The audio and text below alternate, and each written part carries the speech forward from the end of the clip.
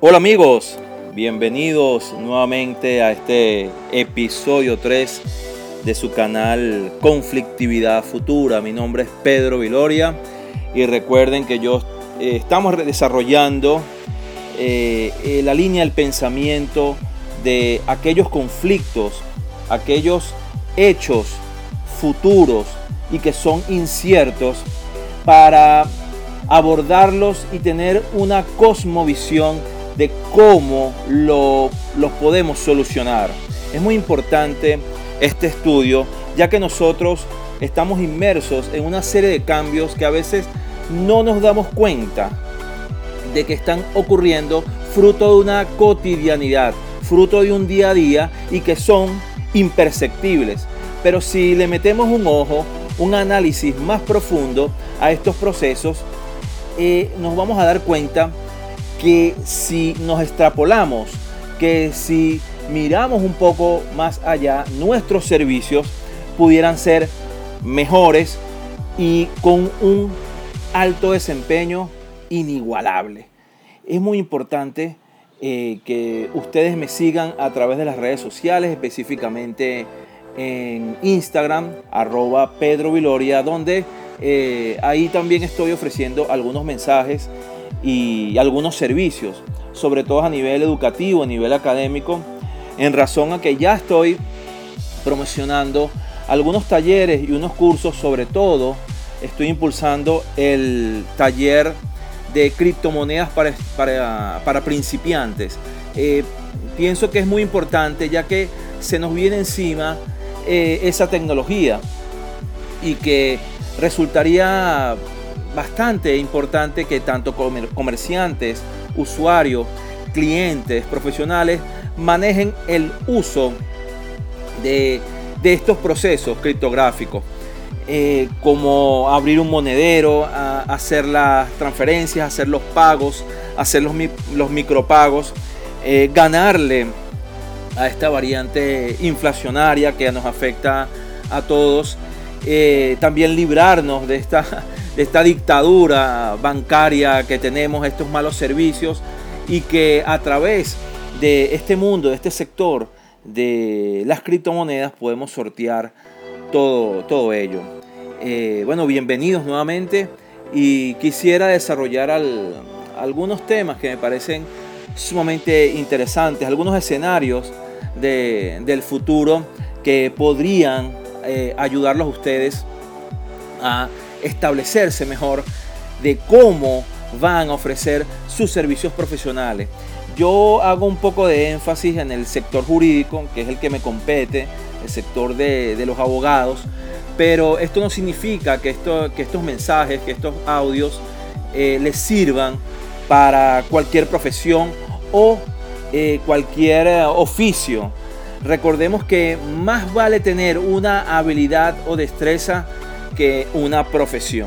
Esa es mi opinión. Pero los que ya tenemos una profesión, tenemos que desarrollarla al máximo, en compañía precisamente con ese análisis de todo lo que se viene, todo lo que está por venir, y que no es más que el futuro. Bienvenidos pues a Conflictividad Futura. Toco algunos puntos que yo tomé nota aquí rápido sobre la marcha, sobre el trabajo. Y fíjense, mucha gente me ha preguntado sobre si valdría o no la pena constituir una empresa, ir al registro mercantil, constituirla y bueno, llevar a cabo todos los procesos mercantiles, todos los procesos comerciales a través de esa persona jurídica.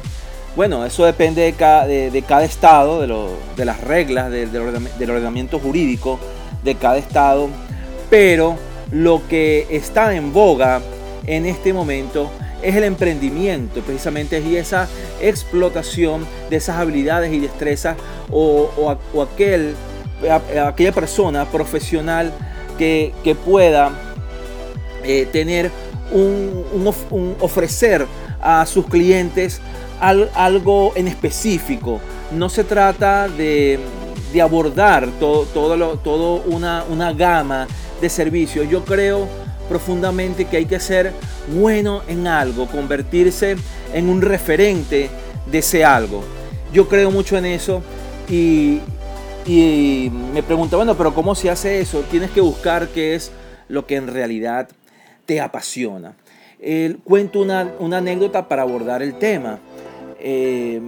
Precisamente una muchacha que me pregunta sobre eso, bueno, pero ¿cuánto me cobras tú por registrarme una empresa? Bueno, pero ¿qué es?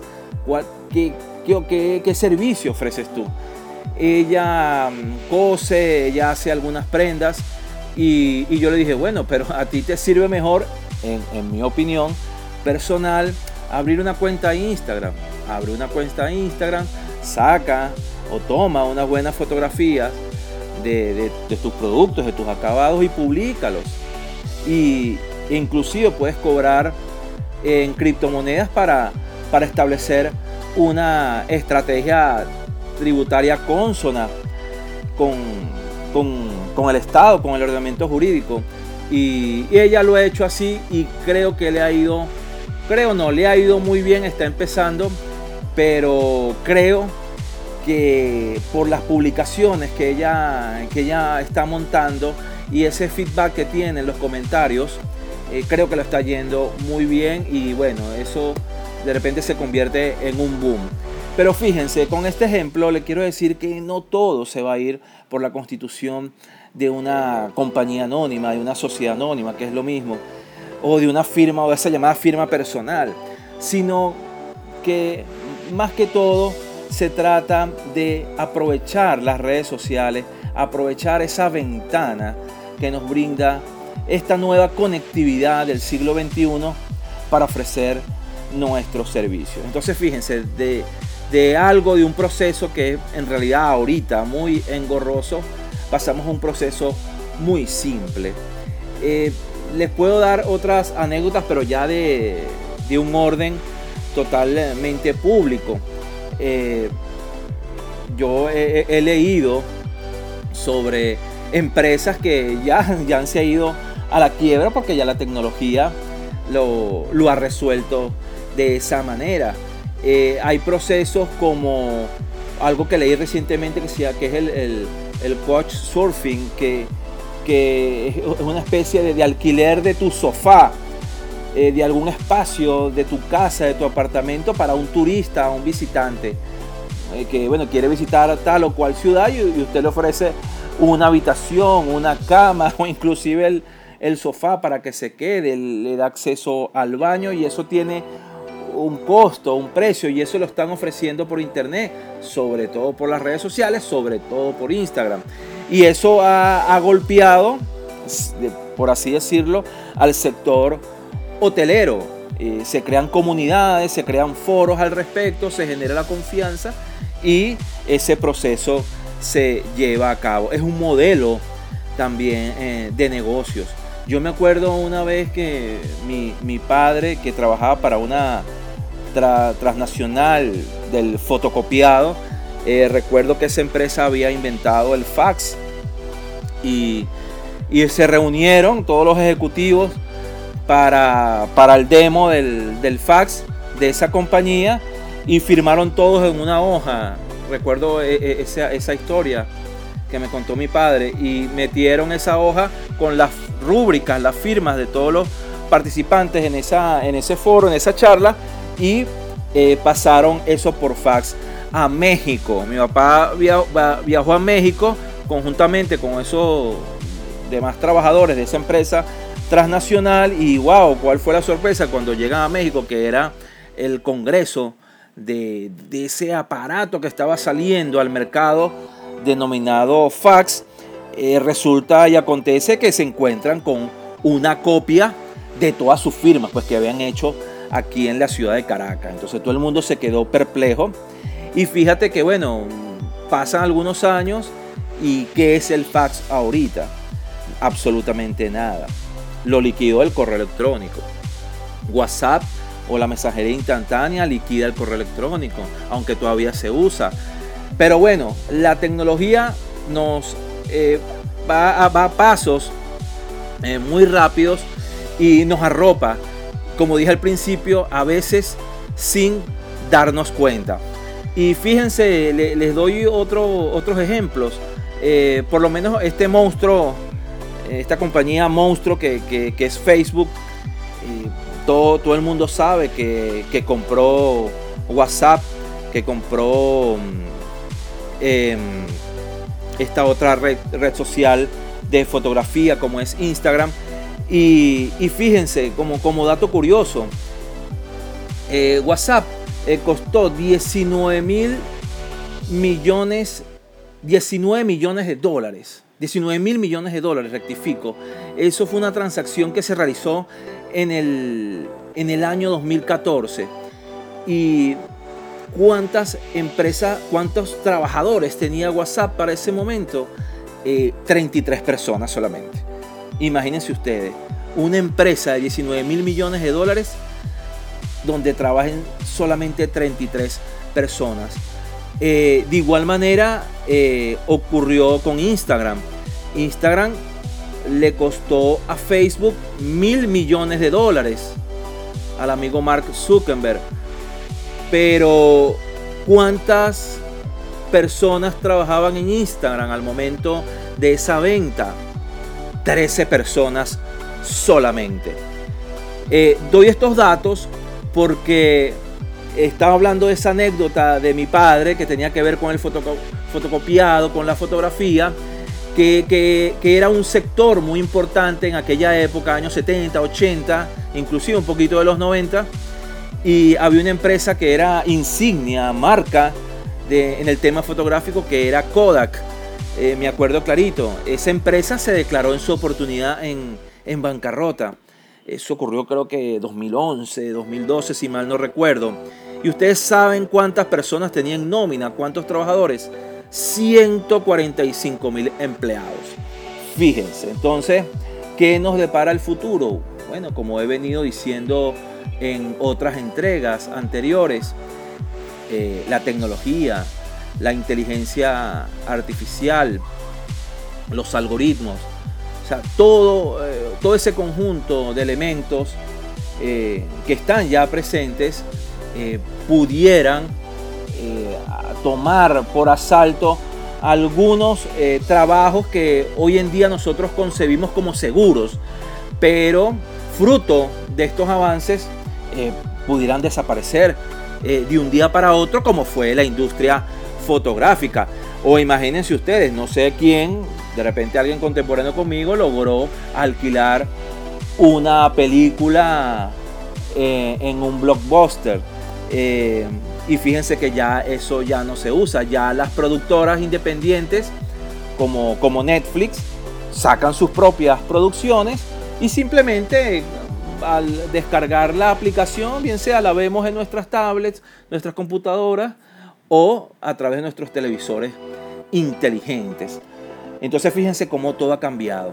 Les doy todos estos ejemplos porque veo relevante que tengamos esa conciencia y apliquemos esa misma conciencia a nuestras profesiones, a nuestros oficios. Yo he citado aquí grandes empresas, ejemplos, pero nosotros no escapamos a ello. Lo que pasa es que muchas personas piensan que de repente, porque este proceso se está dando en tal o cual empresa transnacional o muy importante, muy relevante, y no nos va a caer a nosotros. Claro que sí, es una realidad, es inevitable, pero tenemos que tener ese pensamiento darwiniano, que no es el más fuerte, es la persona o es la especie que mejor se adapte. Nosotros debemos adaptarnos mejor, y para adaptarnos tenemos que realizar el estudio del presente y el futuro. Es por ello que de manera muy humilde he subido todos estos audios y he titulado pues mi canal como Conflictividad Futura, los conflictos del futuro, y toda una diatriba, una dinámica que se va a dar en estos años por venir, de aquí a 5, 10, 20 años. Eso no es nada, y que va a cambiar el juego profesional de manera drástica, ¿correcto? Entonces tenemos que tener conciencia de toda esa situación. Entonces, aprovechen las redes sociales, aprovechen sus estados de WhatsApp, aprovechen Instagram, aprovechen de todo, realicen consultas, sobre todo los abogados, consultas a través de videoconferencias o videollamadas, y ya que resulta que la dinámica de ahorita no permite a veces que una persona se traslade a una oficina o algún lugar de manera física, ya que el tiempo, este siglo XXI nos ha quitado mucho tiempo en nuestros quehaceres y nuestras actividades, y que a veces no dejamos ese espacio precisamente para la asesoría, que es muy importante. Abogados que me siguen, que me escuchan, estudiantes de Derecho, tomen eso muy en cuenta. Traten de impulsar no solamente el sector de las criptomonedas como pago de honorarios profesionales, sino también el área de las consultas a sus clientes a través de las videollamadas.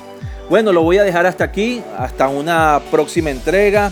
Recuerden seguirme, sobre todo en Instagram, @PedroViloria, y en estos días voy a abrir un canal en Telegram para subir estos audios, y si no has escuchado los anteriores, puedas escucharlos, puedas disfrutarlos, y también, bueno, tu opinión y tu aporte.